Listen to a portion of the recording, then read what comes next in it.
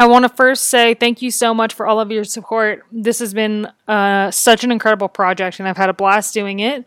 Wheel Talk itself will be taking a small break because I am focusing on another project that came about, the Vox Women Insider, powered by Canyon, which is a similar show. It still will have the interviews with pros, interviews by myself and my co-host Lauren Rowney, who between the two of us will be able to get way more women in the pro peloton to do interviews with, so that will be there. And then it'll also have an element of race analysis, talking about races to come, riders, teams, all that good stuff. So a whole new podcast for you guys to check out. Like I said, Wheel Talk isn't going away forever. It's just taking a small break while I work on the Vox Women Insider powered by Canyon.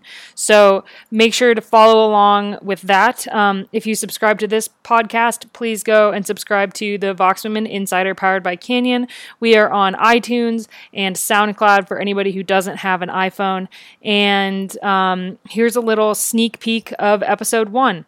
The sneak peek will be Lauren and I chatting, and the interview done in the episode is with current World Tour leader American Corinne Rivera, the first American to win Flanders of the men and the women, the only woman in the pro peloton to have won 2 World Tour races this year and podiumed on 3. She's having an incredible season so far. She's just made the jump from being on an American-based team to being on a European-based team, and it is really working for her. We talk about being let out by Ellen Van Dyke. We talk about a little bit of collegiate racing, which is very dear to Corinne's heart and mine as well. We were teammates, so we have like some good inside jokes and stuff. But anyway, here is a sneak peek at the Vox Women Insider powered by Canyon. Welcome to the Vox Women Insider powered by Canyon, where we delve into the heart of women's cycling. This is your go-to podcast for race reaction and analysis, exclusive rider interviews, and behind-the-scenes action in the peloton from the perspective of the pros.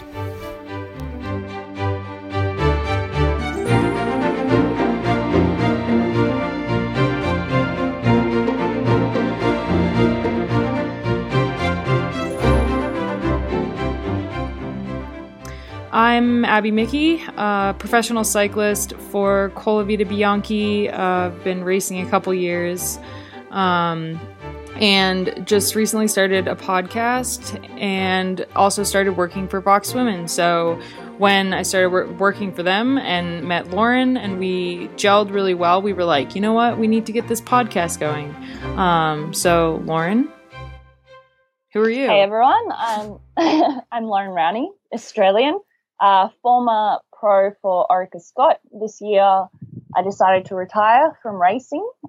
Still love the sport. That's why I'm still hanging around. Very fortunate that Vox Women has gotten me on board to do a little bit of broadcasting, some social media, and now finally a podcast, something that I've been talking about for a while. And Abby and I have followed each other on social media for some time, so it's pretty cool that we're getting to work together on this little project. We've stalked each other. You know. Yeah, I feel like we kind of know each other just through social media. I know, it's hilarious we've only met once. I think that's social media does that to people, though. They're like, oh, we're friends because I follow you on Instagram.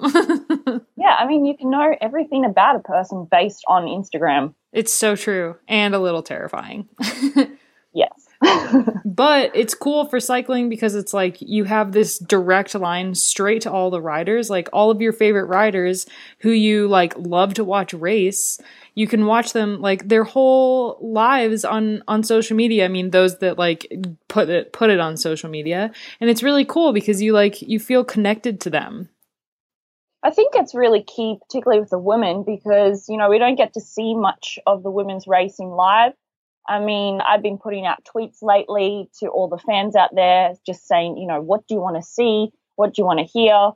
and they just really want to know more about the riders. I mean, yeah, one day we're going to have more live coverage, and there's some great race tweeting out there, but it's the stories behind the riders that I think people are really craving. That's what we're going to hope to achieve a little bit on this podcast is all those stories and, you know, from in the peloton and out of the peloton. Yeah, so every week we'll be bringing you guys race reports from the races, talking about the races that have just happened, the races that are coming, and then we'll always have an interview with a rider so everyone can get to know the women who make up the professional peloton and the ones who have cool stories to tell, because a lot of them have really, really cool background stories and are doing a lot with their lives even outside of racing, and it's sweet. Yeah, and later on in the show, you're going to hear from Corinne Rivera, one of Abby's favorite bike riders. She's so not true. Biased at all. Not at all. I mean, Corinne has had a phenomenal season. I will say that in my blog at the start of the year, I did pick her as my standout rider for the year. She was going to be the breakthrough act. Lauren, you called it. And kudos. Yeah, I called it. I know my stuff. What can I say?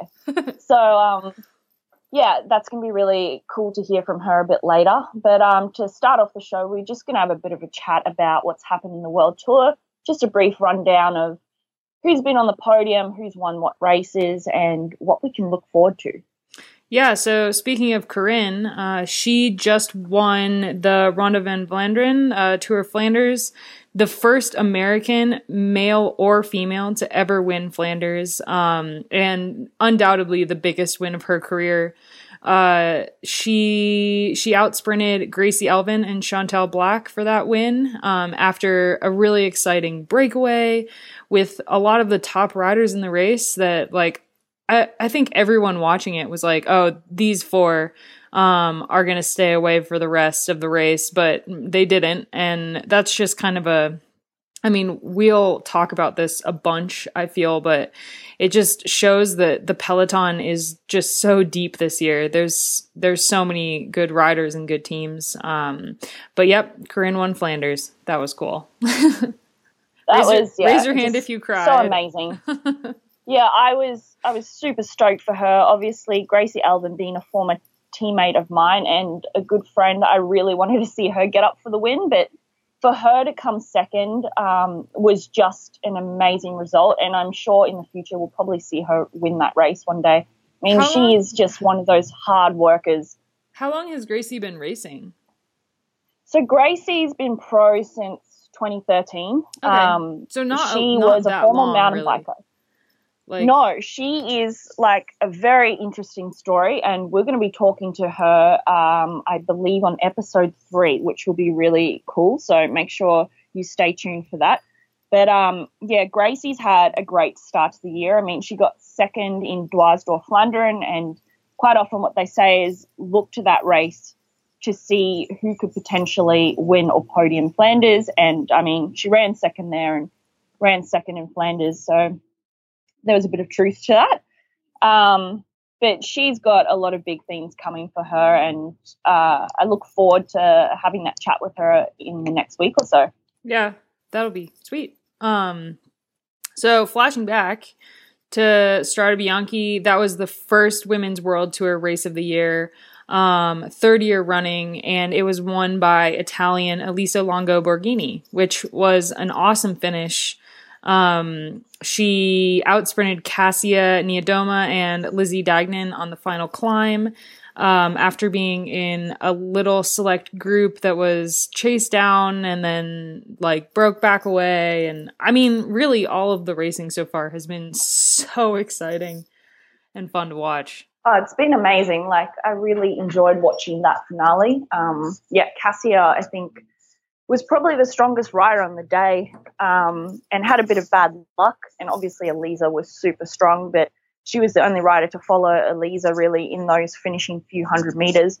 And obviously, you know, they wanted the win, but it was a great result for WM3, being a new team this year, headed by Marion Vos. Yeah, they still haven't got a race win in the World Tour, which can be frustrating at this point, but obviously the season's quite long. And then third on the podium was Lizzie. Mm-hmm. Who's had a quieter start to this year. But, you know, I think we can probably see big things coming for her when we reach the Tour of Britain. And I'm not sure if she's heading to California, probably not.